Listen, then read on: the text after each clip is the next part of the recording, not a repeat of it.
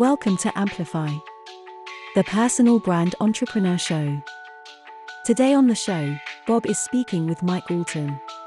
We are in a culture and a society today where attention spans are by nature very short.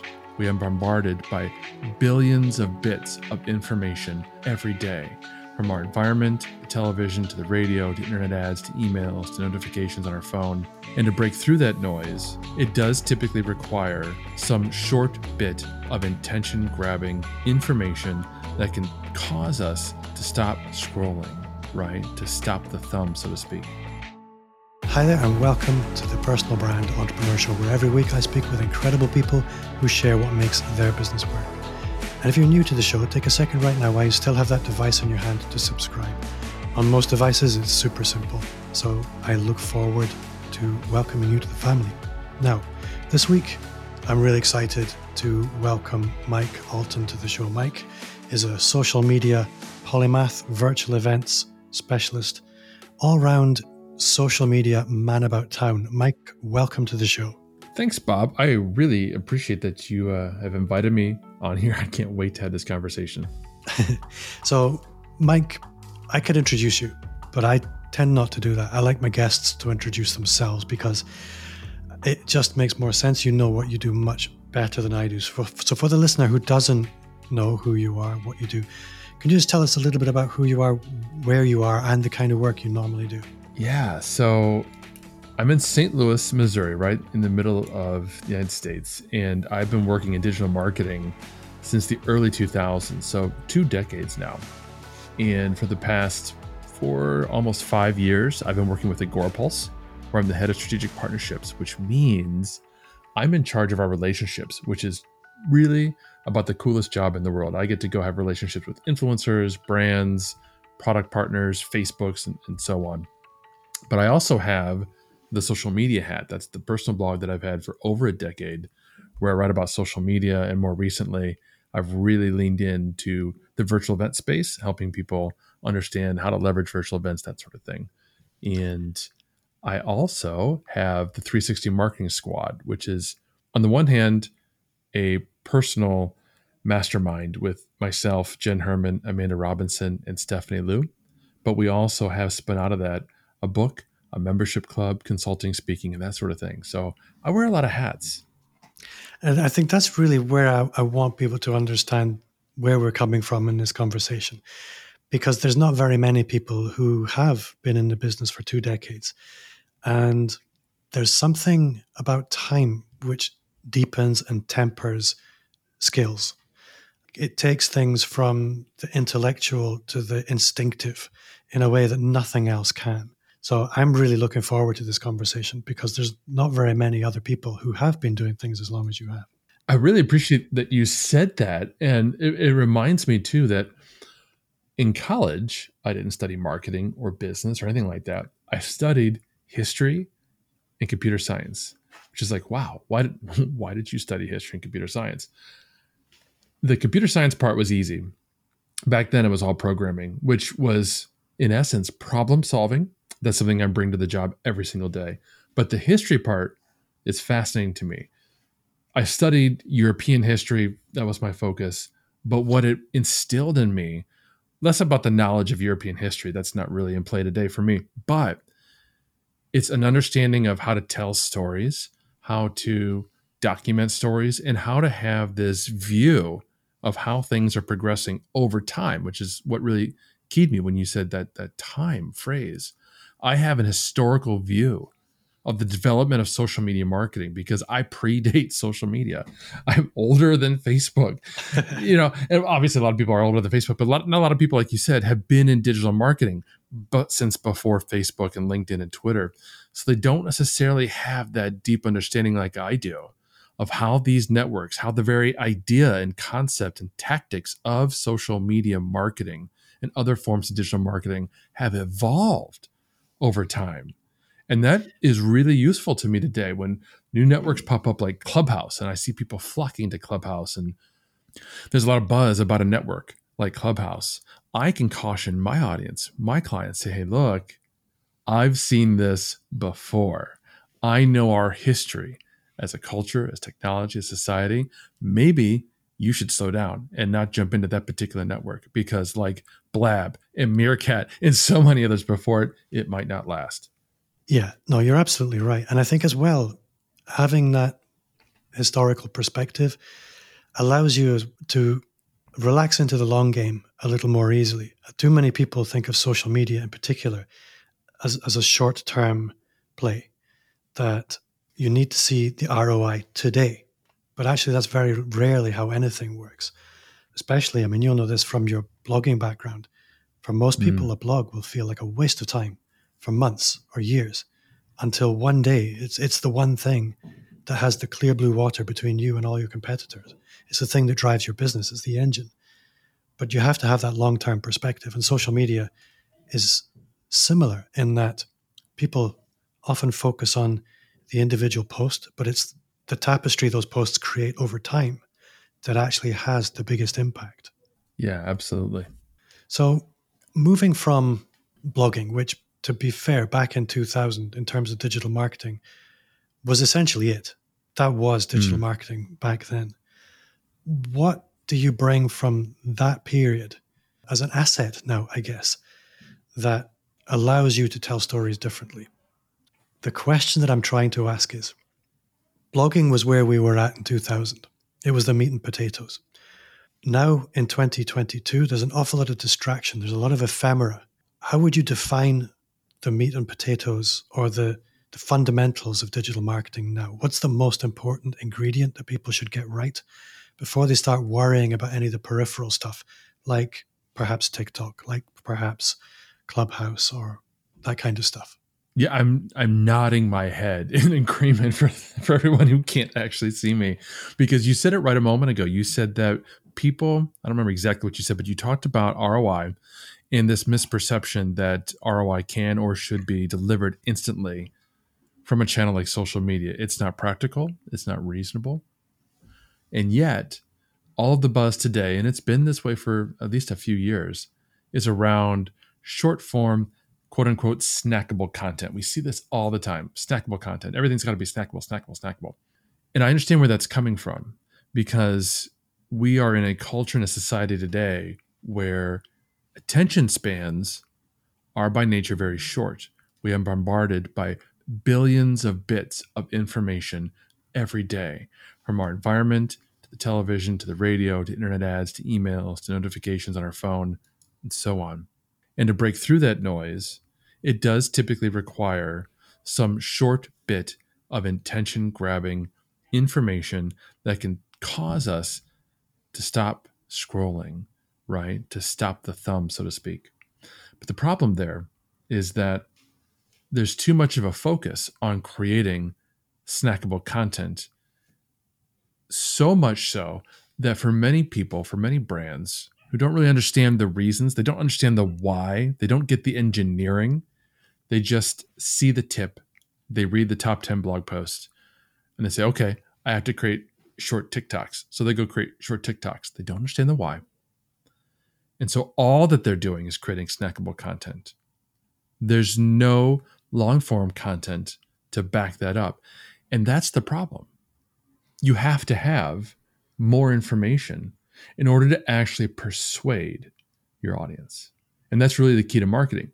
We have to persuade the audience that A, maybe they've got a problem that they didn't even know they knew, that they didn't even know existed. And B, we're the solution to that problem. Whatever it is, whatever product, whatever solution we're selling, that has to solve for a particular pain point that our audience has. And we have to be part of their buyer journey, which means we have to be providing persuasive information that educates them around the problem, around the solution, around us as a supplier of that solution, so that we achieve know, like, and trust. And you cannot do that with a 30-second reel. It's not possible. All you can do is entertain and grab a little bit of attention, enough to gather that interest to lead them into learning more from you. Now, it doesn't have to be a blog, right? I know a lot of people struggle with writing today, and that's fine.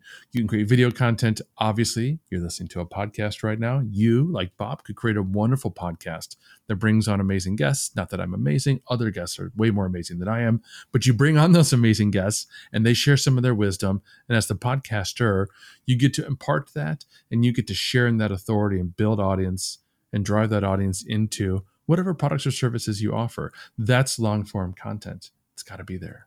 And I think that's really the most important thing. I think as you were speaking, I had a little visual in my head of it's the difference between the crazy guy at the event who just runs around high-fiving everybody and everyone gets really excited, but nobody ever really meets him.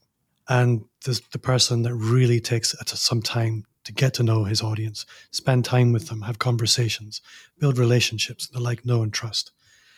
You can't build a really strong bond in short-form content.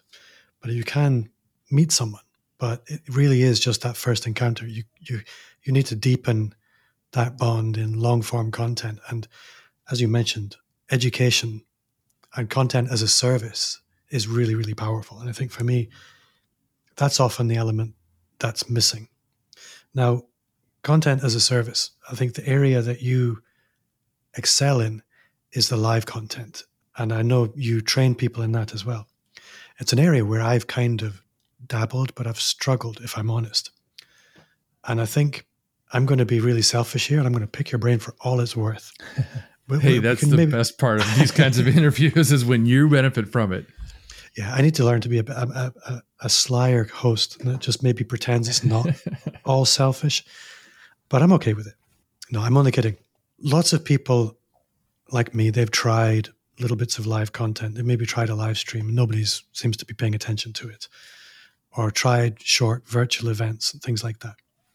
But for somebody who's maybe brand new to live, but they're ready to take action on something, what do you think is the most productive way to take the first steps into live content if you don't have a massive audience? I think that's probably a good place to start. Yeah, and I love this question because there's an underlying question, which is that I don't have an audience, but I want to do something new. Yeah. And I don't want to fail. I don't want to be discouraged. I don't want to look stupid. That's hard. I don't want to look stupid. Yeah. And this is true, whether we're talking about live video, a podcast, a blog, an email newsletter, a course. It doesn't matter. You name it. A new retail shop on the corner of your street. It doesn't matter what it is that you're starting that's new. But when you're starting something new, you're starting from scratch, from zero, just like everybody else. And that means you have to be patient and you have to show up. You have to be consistent in whatever it is it's going to be. If it was a brick and mortar shop that we were talking about, you're opening a pub down the street. As a pub owner, you wouldn't even consider being open just 2 days a week. And it would never cross your mind to only be open on 2 random days per week, because you know, from a retail business perspective, your audience requires that you have set hours, set days of the week that you're open that are predictable. And yet, for some reason, on the marketing and the content side, too many people think, well, I'm going to start a live video, but I am not going to commit to going live every week because I'm busy, or whatever the reason they want to fill in the blank. The problem there is that we don't build in consistency. We don't build in predictability. We don't build in fear of missing out when we don't show up for our audience. So that's the first thing that I'll just preface everything I'm about to say is that when we're launching something new, whether it's a live stream, a podcast, business, whatever, you're going to have to commit, and you're going to have to commit not only to a regular schedule, but a long-term window where you're going to show up on a regular basis during that window, regardless of the results. I'm doing that right now with my own podcast. I just started a podcast. It's 1 month old. I mean, literally at the time of this talking, it's like 35 days old. I've got 6 episodes. I've got 6 episodes plus an intro. I'm not driving thousands of people into that podcast yet. And maybe I never will. And that's fine. It's a niche podcast. It doesn't need to have a large audience, but I can't reasonably expect that after just 6 episodes, I would have tons of people flocking to this show. It's not possible. I have to give it time.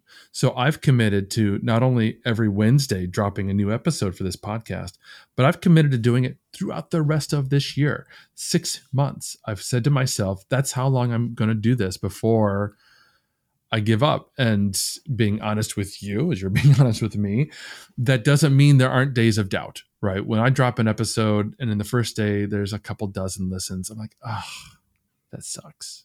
But I'm going to keep going because I know, and this goes back to your earlier, insinuation, I've been doing this long enough. I started with blogging, content marketing. I know this will work over time. So that's the preface. Give yourself time, give yourself some patience, and be consistent. Show up for your audience. Now, when it comes to video, there's a lot of ways that you can approach it. And if you're not comfortable on camera, get comfortable on camera. Practice, practice, practice. That's the only thing that's going to make you comfortable on camera. So you can start up a personal Facebook group and you can go live there, and you can invite one friend if you want to and go live there and get some feedback on your video. And I would certainly recommend doing that if you're not highly experienced with video, because they can also give you some performance and technical feedback, right? They could say, hey, that seemed really dark, or hey, your audio was lagging your video. Because there are things that are a little more challenging for us to notice when we're actually in the act of filming the video, whether it's a live stream or a virtual event or whatever. So it's nice to have another pair of eyes to look or listen and give us that kind of a feedback. The second advice I would give you is to watch a lot of other videos. And that's hard. It sounds like an easy thing to do because technically it is easy, but it's one of those hard things to do because it requires time and intention. And it's something that I personally have never been good at. When I wanted to create a course, part of me knew I should go take other people's courses to see how they're building their courses on Thinkific and Kajabi and Udemy and so on. I didn't do it. I just winged it and figured it out on my own, which in retrospect, I shouldn't have done it that way. But I felt like I didn't have the time to go consume other people's courses. And so I didn't take that time. And so I have no benchmark. I don't know if my course on blogging is any better, worse, or indifferent than other people's courses, regardless of the topic. And I don't suggest that for anybody else. None of us went to school for live streaming, probably. So watch other people's live videos. Go tune into Stephanie Liu. She goes live every other week on her personal channel. She goes live on the Agorapulse channels every other week with Agency Accelerated. You can see what a professional live streamer looks like. And then you can go to her YouTube channel and learn from her. Go to Ecamp's YouTube channel and learn from Stephanie and so many other people that they have set up there as partners. That's going to help you tremendously. I absolutely agree. The role models are the most underrated. I mean, obviously it's not underrated, but so many people think they know enough to wing it. But actually, when you do watch people doing something that you're trying to get good at, you learn so much more quickly. I want to talk about more structured events like summits and challenges and that kind of thing in a bit. Something that plagues me is, okay, I'm going to do it. I'm going to do a live stream. I'm going to do it weekly. I'm going to do it every single week. No problem at all. I'm going to do it Thursday afternoons. Now, I go live, and in my head, I was thinking, you know what? I'll do open hours. There'll be people there asking me questions. I'll answer questions. It's going to be really cool. But it doesn't happen. Audiences can be very slow to start participating in this kind of event. So how would you structure your first live streams, anticipating that there isn't going to be very much engagement or activity? How would you structure those first live events in order that you're not left with dead air? Yeah, that's a great question because it really lends itself to an earlier question, which is why are we going live in the first place? What are we trying to accomplish? Because if it's audience engagement, if that is actually what we want, and it might be, then we need to come up with a structure to the show where audience engagement is guaranteed. And I'll tell you a little secret. The only way to truly guarantee audience engagement is if you bring in ringers. You've got to line up some friends, some colleagues, some peers, and say, look, I really need you to show up for me on this day, at least for a few weeks, and help me by asking questions. And there's nothing wrong with that.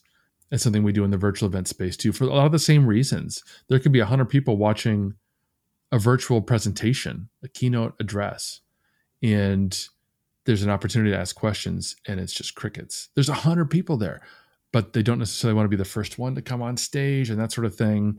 So as an event organizer, if we really want to encourage engagement, if we've blocked out 15 minutes for Q&A, right? And we want to fill it, we got to have people lined up in advance to ask questions. We had to have questions queued up. But that assumes audience engagement is the goal. Well, what if it's not? What if the goal is demonstrating our own authority? Or what if the goal is the creation of the live stream content itself? Well, in those cases, audience engagement is a nice to have. It's a bonus. And there's a lot of wonderful reasons to have audience engagement, but that also means it's not something we need to worry about.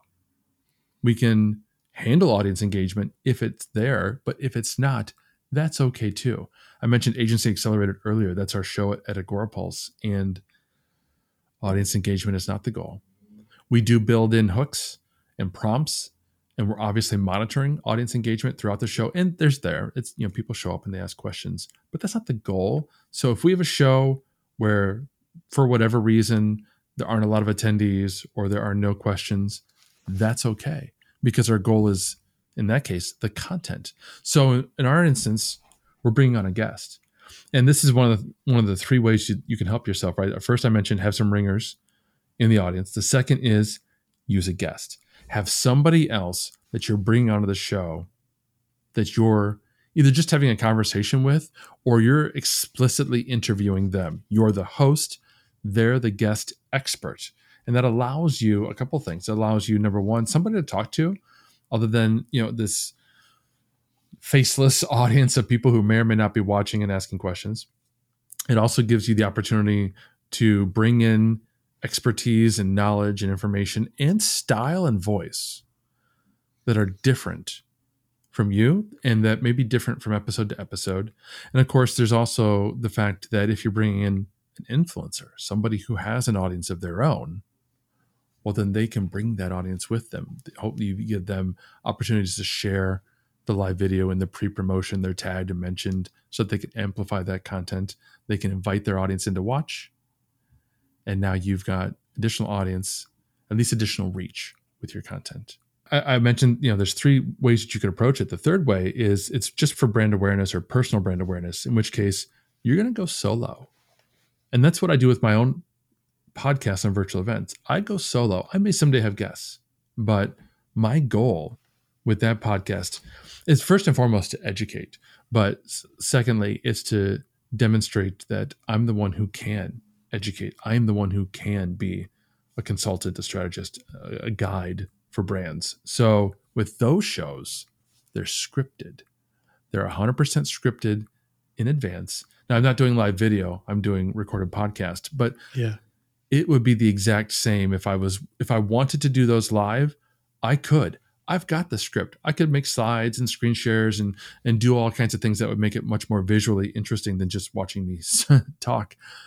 But that's all prepared in advance. Or you could have an outline, you could have bullet points, however you want to prepare that material in advance.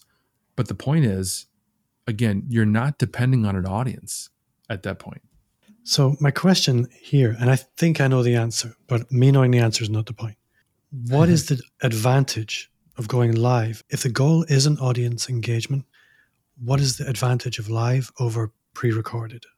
I would say, I haven't really thought this through, but I'm thinking there isn't an advantage. If audience engagement isn't important and it's not expected. Now there's a little bit of a nuance there, right? It may not be a goal, but if you know you will get it, well, then there is an advantage there because maybe it's not a goal, but if I know people are going to watch and they are going to comment on my live stream, then I know as a social media marketer that when I go live to Facebook, Twitter, LinkedIn, YouTube, and so on, and I get engagement on those channels, those networks will push that content out to even more people. So there's greater reach. And additionally, there's no editing, and people know it's live. And so your requirement to be on point as a presenter is far less. People know it's live. They don't expect a super polished performance, so to speak. So I think just because there's less moving parts, it's actually more likely to get done. And I think the fact that it gets done is what makes it very appealing. Because you know That's yourself, if you're trying to do a YouTube channel, well, you have a lot of things to worry about. You've got scripting, you've got shooting, then you've got to edit it, and then you're going to procrastinate at that point. And you're going to have to look at yourself on your screen for the next 40 minutes while you edit this 5-minute video. And very quickly, you're going to think, this is terrible, hit delete, and you're no longer going to be a YouTuber. With live streaming, you hit go live, and it'll be all right. I think that's what makes it quite appealing to a lot of people. Yeah, you really hit it on there. It's the same with podcasting, right? I mean, I record a 10 to 20 minute podcast on the weekends, and then I spend hours editing it. And that's the most grueling part of my weekend right now.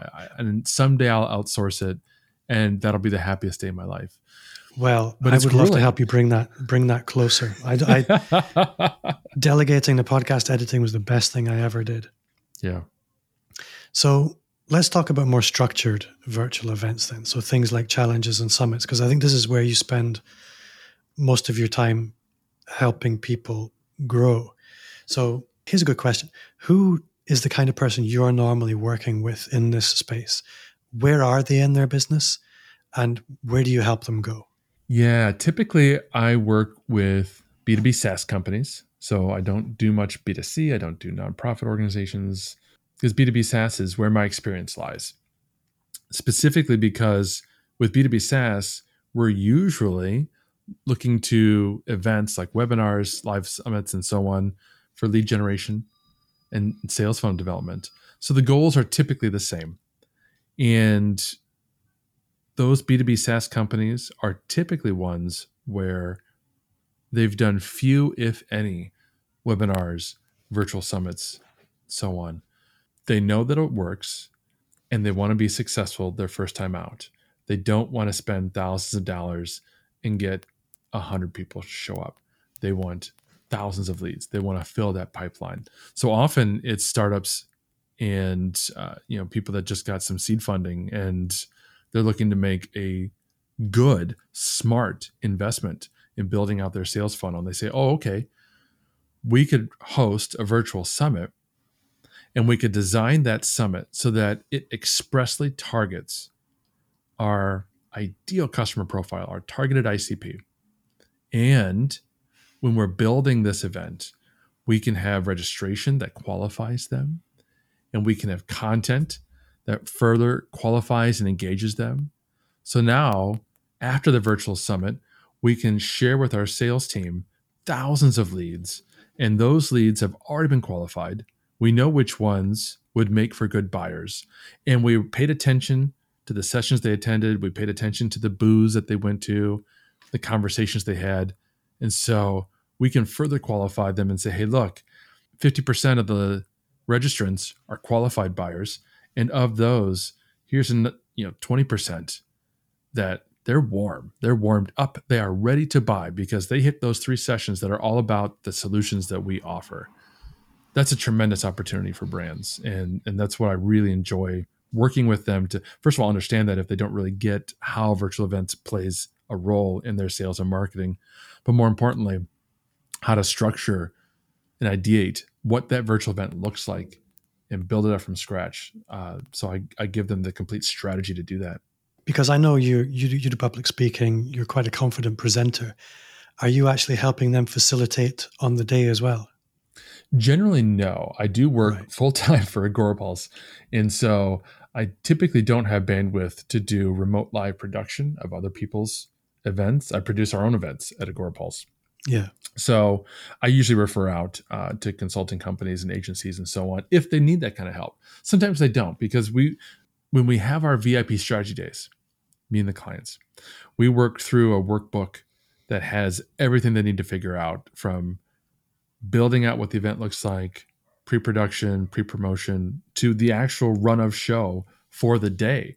We have run of show for each individual session, assuming they're live sessions, and a run of show for the entire day overall so that they know what's going on. Often at that point, they walk into Monday with everything they need to actually run the event themselves. But if it's a multi-track, multi-session type of live summit, right, where they maybe have 40 speakers and they're running 3 or 4 at a time, well, they need some help for that. And that's definitely where we can find you a good agency to assist. So if I was thinking about doing something like, say, a one-day challenge or a summit, what would be the 3 things that you would warn me about not to screw up? The 3 things that you see people forgetting every single time. There's definitely 3 or 4. These were the first episodes of my podcast, in fact, very deliberately, because what is your podcast called, by the way? It's called the Virtual Event Strategist Podcast. And the first 4 episodes highlight these areas because those are the most critical areas that I wanted everybody to think about. The rest of the podcast episodes is very topical. Maybe it applies, maybe it doesn't. So number 1, you got to understand your why. Why are we having a virtual event in the first place? What are the goals? What's the purpose? What are we trying to accomplish? And we really need to drill down into that. It can't just be leads and sales. It's got to be much more specific than that. When I'm sitting down with a client, we will spend an hour or more flushing out, why are we doing this? Because if it's just leads and sales, well, why not paid media? Why not ads? Facebook ads are cheap. Why aren't you doing Facebook ads? What is it about virtual summits or a challenge or whatever the case might be that you think you need to do it, or flip that on its head? Why do we need leads and sales? What does that look like? So we spend a lot of time on that because it's got to be thought through. Everything else that you're going to decide about how you structure your virtual event has to come back to the why. You mentioned audience engagement before, right? It's a very typical thing with live video. We want people engaging. We want people asking questions and reacting to the video and that sort of thing. And you could argue that we need the same thing inside of a virtual event. Why?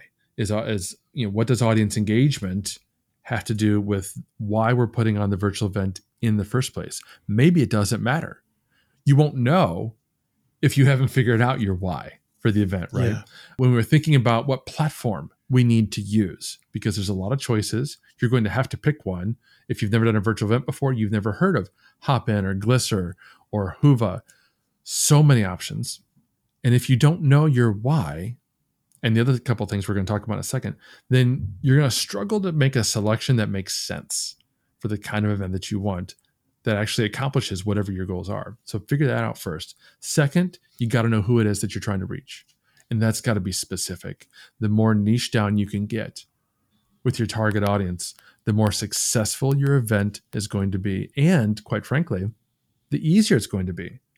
And I say this from personal experience. The first few events that I put on were just broad social media marketing.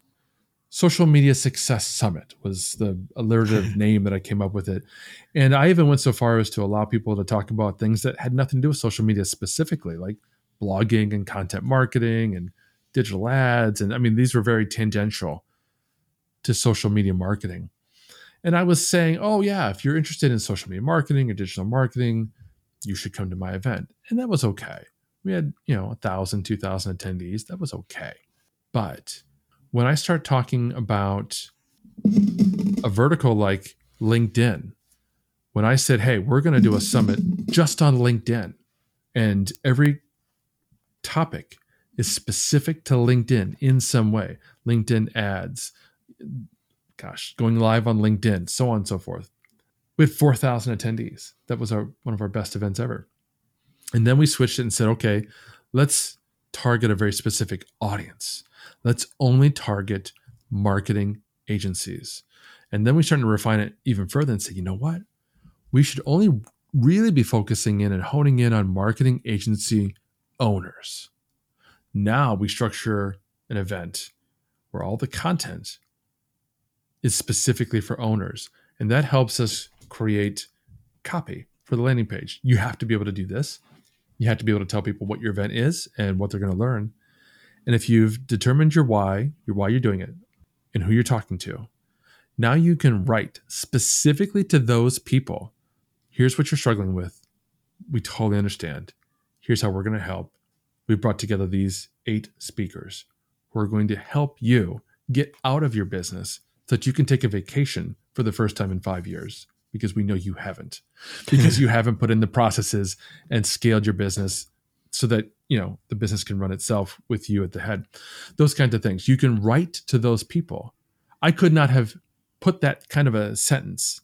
It would have been a much better sentence, but I could not have put that kind of sentence onto the face of that very first event that I ran, because I was also talking to social media managers. I was also talking to boutique agency owners and so on. And you mix up those audiences like that, it becomes much harder to speak to them. So that's the second thing. You got to have that audience. Yeah. It makes it a much more meaningful event when you tighten it up as well. Yeah. And that's hard because people think, oh, I don't want to limit my audience. I want a big event and I want thousands of people to show up. And trust me on this. The more focused you get on who you're talking to, the more successful your event will actually be. It's a little bit counterintuitive, but it's true. Yeah. So one of the other aspects is understanding even how to get started, because a virtual event is a huge project. It's not, I'm going to write a blog post this weekend kind of a project. It's, I'm going to spend the next 8, 12, 16 weeks living and breathing this event. And there will be tears and sweat and stress. And when you really get into the weeds about all the different things that have to happen, it becomes an elephantine task in front of you.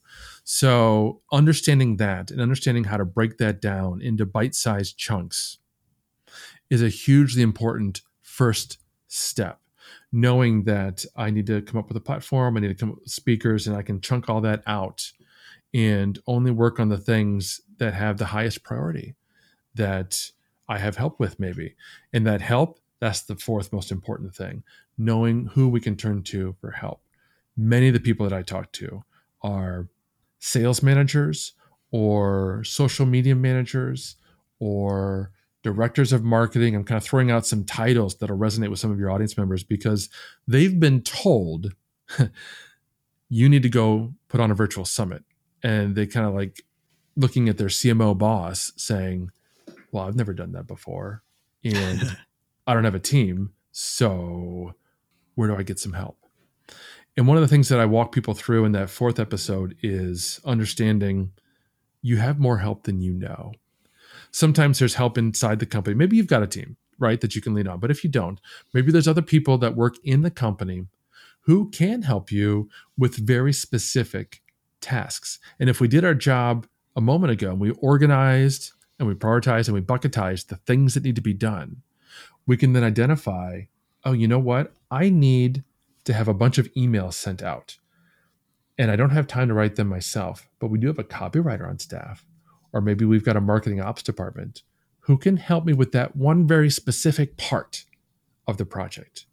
And even beyond that, we've got friends, we have family, we have colleagues, and there's many ways that we can turn to those people to help us. Maybe they can't run the event for us. Maybe they can't help us even with the ideation, but they can help us with other things. They can help us at home with other tasks, take some things off our plate that aren't work related so we can devote a little more time. They can be understanding of why we're working late at night sometimes, because I'll tell you, that week out from your next major event, whenever that is, that's going to be a pretty scary, hairy week because there's a lot of stuff that's got to be done in just the few days leading up to the event. And you're going to need all the extra time you can get. So lean on your friends, lean on your family, get the help that you need. And I think what I would want anybody to take away from this, having been involved in some virtual events, but not run them myself, they can have a profound impact on a business. And I've seen it so many times. And a lot of people make the mistake of thinking social media, ads, search engine optimization, that's digital marketing. But that's a really good set of ways to get attention. But a lot of the time that doesn't turn into customers. And the way I like to think about virtual events is as what I would call prospecting platforms. If you ask anybody, what's the hardest thing about selling? The answer should be getting the conversation. If I can just get a conversation, most people will say, I've got at least a 50% chance of turning that person into a customer. The virtual event is that virtually speaking. It's getting lots of people in a room, building rapport, not just superficial encounters on social media, but spending an hour, 2 hours with amazing people. They get to know you really well. They build rapport, and a good proportion of those, when you make an offer, and this is what you're doing, making an offer generally, will turn into customers. And that's why I love virtual events, and they're often the missing link in so many people's businesses. And they don't have to be big summits. They can be just a one-day challenge event, if you like. But yeah, I couldn't agree more. And again, that's why we talk about the why, because maybe you don't need thousands of people at your event, right? Maybe, I mean, because I often talk to customers and I'm like, how many new clients can you handle? And they might tell me, 10 or 15.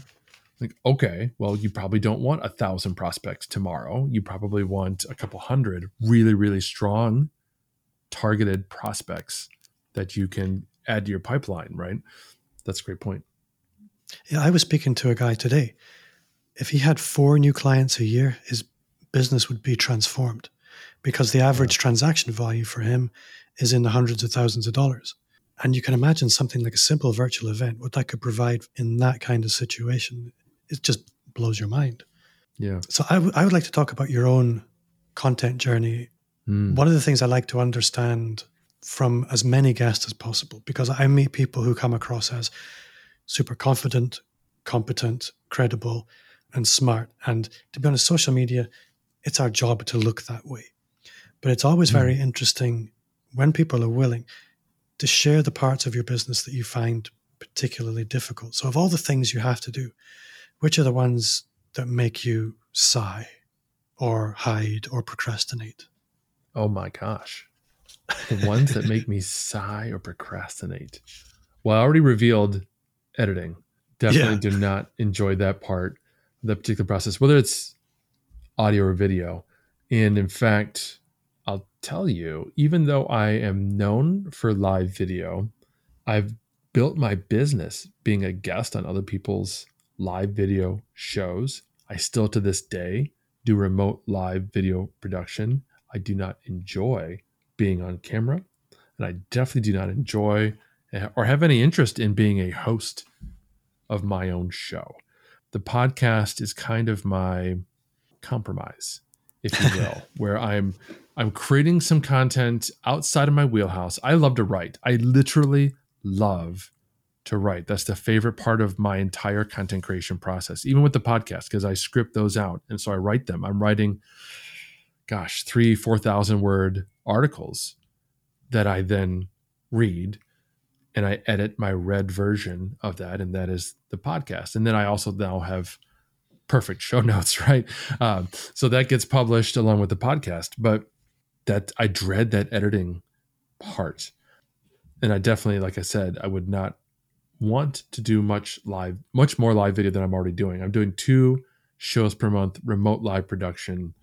I do guest work, that sort of thing. And I do live speaking at real life events, more and more of those going forward. But writing is what I love. So anything that's not writing, that's harder for me. So something else I have to ask you about, because not many people can pull it off. And I think a lot of people assume you're either an employee or you're an entrepreneur. And something I really admire about you is you are a stellar employee for Agorapulse, but you're also an independent business owner in your own right. And there'd be lots of people thinking, I thought I had to leave my job to do my own thing. So what is your advice to anybody for really making that work, if they want to not jump out of the frying pan and into the fire, but actually enjoy the frying pan and the fire? Well, there's some factors that make it possible. And first and foremost, I'm fortunate that I work for a company at Agorapulse where they encourage their employees to have side hustles. They like it. They think it helps keep their employees happy, engaged, which it does. And in my case specifically, because I continue to be highly active and engaged in the online marketing community that helps my role at Agorapulse, I'm continuing to create new connections every single day on LinkedIn. We never know where our newest connections are going to end up being of value to us, but I can tell you without a doubt, some of the connections I'm making today will be of value to Agorapulse tomorrow. Don't know who, but that'll happen. So that's an important point, is that it's got to be something that is okay with your current situation. Because if it's not, that's going to cause stress and tension somehow, somewhere. They might not like what you're doing. They might not care, and you might just feel guilty, whatever the case might be. So make sure that that's worked out. The second thing is you got to have time. Yeah. And how does that work with you? It works at the moment because I have 2 young girls who are very active and busy. My oldest daughter's 10. She is at her dance studio multiple evenings a week, all day on Saturdays. And my in-laws live with me. We were really blessed, in fact, to be moved into a new house, a large house, just before the pandemic started. So we had lots of yard space, lots of house space. My in-laws live with me, so we have built-in babysitters for my 7-year-old. And so I'm able to spend a couple extra hours throughout the week in the evenings and almost the entirety of my day on Saturdays working. So like Saturdays are my podcast days. I'm creating long-form content around virtual events on Saturdays. That's the thing. And I've worked Saturdays for years. Take time off when I need to because it's a super flex schedule. That's often when I devote to clients. If I've got a client who wants to do a VIP strategy day, that's when we take like 3 to 6 hours, right? And we go through everything, soup to nuts, that they need to know for their virtual event. I'm going to book them on a Saturday because I already know I can give them that entire day. I don't have meetings scheduled. I won't have interruptions. The family's pretty much out of the house. So that's how I have it structured. So Mike, I need to ask you one question. It's the one question I ask every guest. And it's, what's one thing you do now that you wish you'd started 5 years ago? I'm laughing because, well, first of all, there's a laundry list of things that I should have been doing 5 years ago. You could talk about the podcast. You could talk about personal habits. I recently got certified in NLP. I wish I would have done that sooner. That has had already such a profound impact on the way I think, the way I approach professional relationships, personal relationships, clients, coaching, and so on. But I think the one thing that I should have done a long time ago, and I should have known to do a long time ago, and that's the real trick, right? Something I should have known to do a long time ago, and that is to niche down. I'm doing it with the virtual event business and the virtual event consulting. It's something I never did with the social media hat overall. If you just go to that blog, the blogs are written for anybody who wants to know about Facebook, about Twitter, about online marketing. And that's too broad. I already said, if you're doing a virtual event, you got to niche down. Well, I should have known that. I should have taken my own advice. So now I know, okay, with the virtual event consulting, I'm not targeting colleges. That's not to say I couldn't help a college if they came to me, but I'm not targeting them. I'm not speaking to them because their kind of virtual event is going to be different from the kind of a virtual event I'd put on for Agorapulse or that Ecamm would put on or somebody like Ecamm. So those are the clients I've worked with in the past. Those are the clients I am talking to today in all of my content. B2B SaaS companies, that's who I'm talking to. I've narrowed that niche down, and I know from my experience, from everything I've studied and read, and the excellence that I've mirrored from other entrepreneurs in this space, when I pick a very specific audience and a very specific problem they're having, they've never done a virtual event and they don't want to look stupid, right? That's their problem. That's their fear. I can help them with that. Now, when I'm speaking in my podcast, when I'm speaking on this interview, right? If there's a B2B sales manager who's listening to this interview right now and their boss just told them that they need to put on a virtual event, they just got shivers because I just spoke to them like in their soul. They're afraid that by this time next year, they will have been fired because they failed at putting on the kind of virtual event that was expected of them. That's powerful. And that's something I should have been doing many, many years ago. That's an awesome answer. Mike, if people want to get in touch with you, if they want to connect with you, how would you like them to do that? The easy way is social media. I'm Mike Allton, Allton. Yes, 2 L's, please. You can find me on Twitter, LinkedIn, Facebook, all the grams and networks there are. Most of my networking profiles are open. You can message me. You can follow me, whatever you'd like to do. Or save yourself a little time and go to thesocialmediahat.com. And that's where you can learn all about me. You can follow my content, sign up for the newsletter, whatever you want. Mike Allton, you have been an awesome guest. Very, very generous with your knowledge. I've had a great time. Thank you so much for your time, and I can't wait to see you again. This has been a real pleasure, Bob. I appreciate you having me on, and I hope that your audience has picked up something from this. And if any of you have more questions, by all means, reach out. I'm happy to answer.